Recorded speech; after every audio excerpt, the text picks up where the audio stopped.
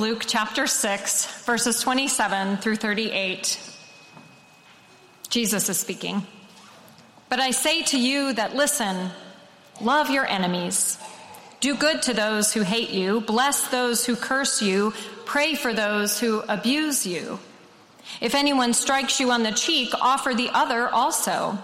And from anyone who takes away your coat, do not withhold even your shirt. Give to everyone who begs from you. And if anyone takes away your goods, do not ask for them again. Do to others as you would have them do to you. If you love those who love you, what credit is that to you? For even sinners love those who love them. If you do good to those who do good to you, what credit is that to you? For even sinners do the same. If you lend to those from whom you hope to receive, what credit is that to you? Even sinners lend to sinners to receive as much again. But love your enemies, do good, and lend expecting nothing in return. Your reward will be great, and you will be children of the Most High, for he is kind to the ungrateful and the wicked. Be merciful, just as your Father is merciful. Do not judge, and you will not be judged. Do not condemn, and you will not be condemned. Forgive, and you will be forgiven. Give, and it will be given to you. A good measure, pressed down, shaken together, running over, will be put into your lap. For the measure you give will be the measure you get back. The word of the Lord. Thanks be to God. Some years ago, the writer Jonathan Franzen expressed concern about the way Facebook has transformed the verb to like from a state of mind to an action you perform by clicking a mouse. His concern was that this reveals a tendency in our culture to substitute an easy kind of liking for the more difficult task of loving. Liking, by and large, it's a positive feeling. Love, on the other hand, costs us. It is messy and complicated. To love someone is to risk being vulnerable with them. Love, writes Franzen, is about bottomless empathy, born out of the heart's revelation that another person is every bit as real as you are. The words and actions of Jesus reveal that he was someone who loved deeply and suffered the consequences, seeking out the lonely and the lost, calling disciples to leave their families and livelihoods to follow him, preaching a message of uncompromising demands. Love your enemies. Bless those who curse you. Pray for those who abuse you. Lend, expecting nothing in return. Do not judge. Forgive. Jesus may not have known much about the superficial Facebook style of liking, but he knew all there is to know about what author Alice Sebold describes as getting down into the pit and loving somebody. This is the kind of love Paul describes in that famous passage to the church in Corinth that Wilson read today. Maybe you've seen the movie The Wedding Crashers. It's about two friends who show up uninvited to weddings as a way to pick up women. In one of the early scenes, they're at a wedding when the pastor announces that the bride's sister will now read the scripture lesson. One of these friends says quietly to the other, $20, 1 Corinthians. His friend replies, double or nothing, Colossians 3:12. The bride's sister announces, and now a reading from Paul's first letter to the Corinthians. It should come as no surprise that many couples choose 1 Corinthians 13 to be read at their weddings. It is an extraordinary description of love.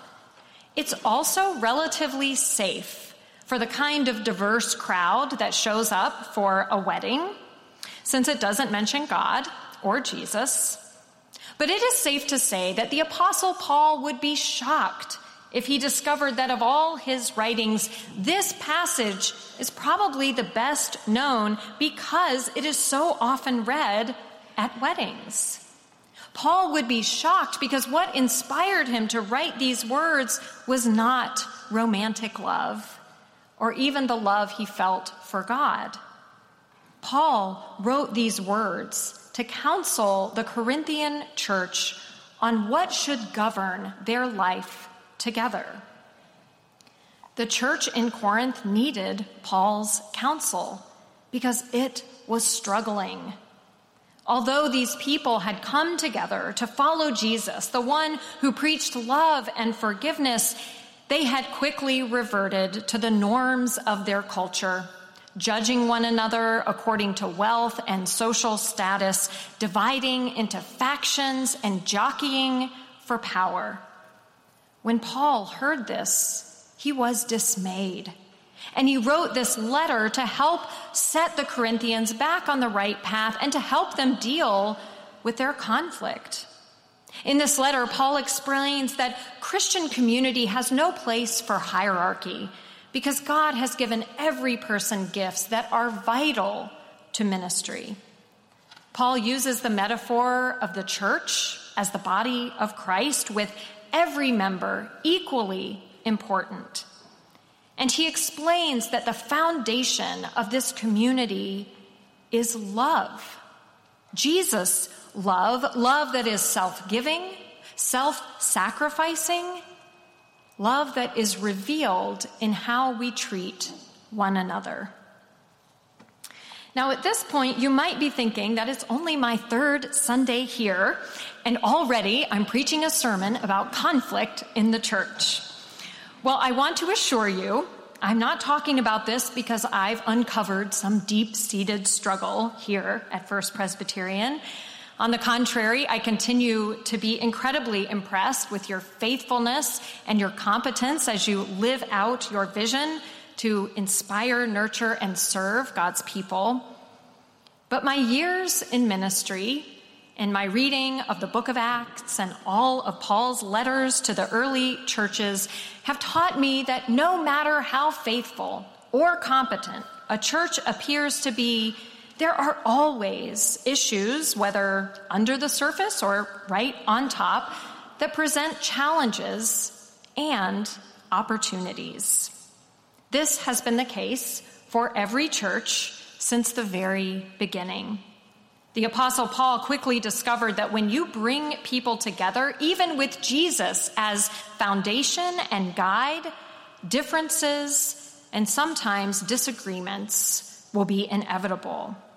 So whatever differences and disagreements arise here, and they have, I've read the history, and they will, Paul's advice is advice we can use.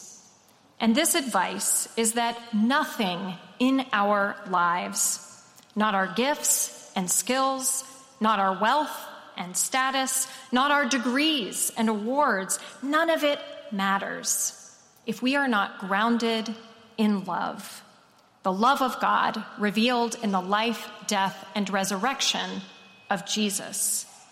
And nothing in our life together as a church, not our mission spending or our wonderful preschool or our beautiful building or our excellent music, none of it matters if we do not allow God's love to move among us and flow through us into God's world. As the independent religious scholar Diana Butler Bass traveled around the country doing research, she discovered that churches everywhere are going through a transformation. For almost 2,000 years, Christians have envisioned themselves as occupying the middle tier of a three-tiered universe. God lives above us in heaven in this conception. We are on earth, and below us is where we hope we will not go when we die. In this conception, God is wholly other, set far apart from the world and from humanity. And the church serves as a kind of mediator between heaven and earth. Butler Bass describes the church actually as an elevator. But in the last century, this understanding has broken down. 2 horrific and devastating world wars, the free love of the 60s, the free spending of the 80s, the rise of terrorism, and the breakdown of civil discourse have all revealed just how inadequate this view is. As a result, many people have turned away from institutional religions and the churches that represent them. Fortunately for us here, there are many people who still find value and solace and meaning in the church, in this church. But we are nevertheless called to ask where we fit in to this changing understanding of who God is and what it means to be God's church. Butler Bass believes that this transformation is as significant as the Protestant Reformation of 500 years ago. And it is incredibly challenging to be a part of it, because during this kind of transformative moment, the future feels totally uncertain. What are we supposed to hold on to when it feels like everything we know and trust is no longer viable?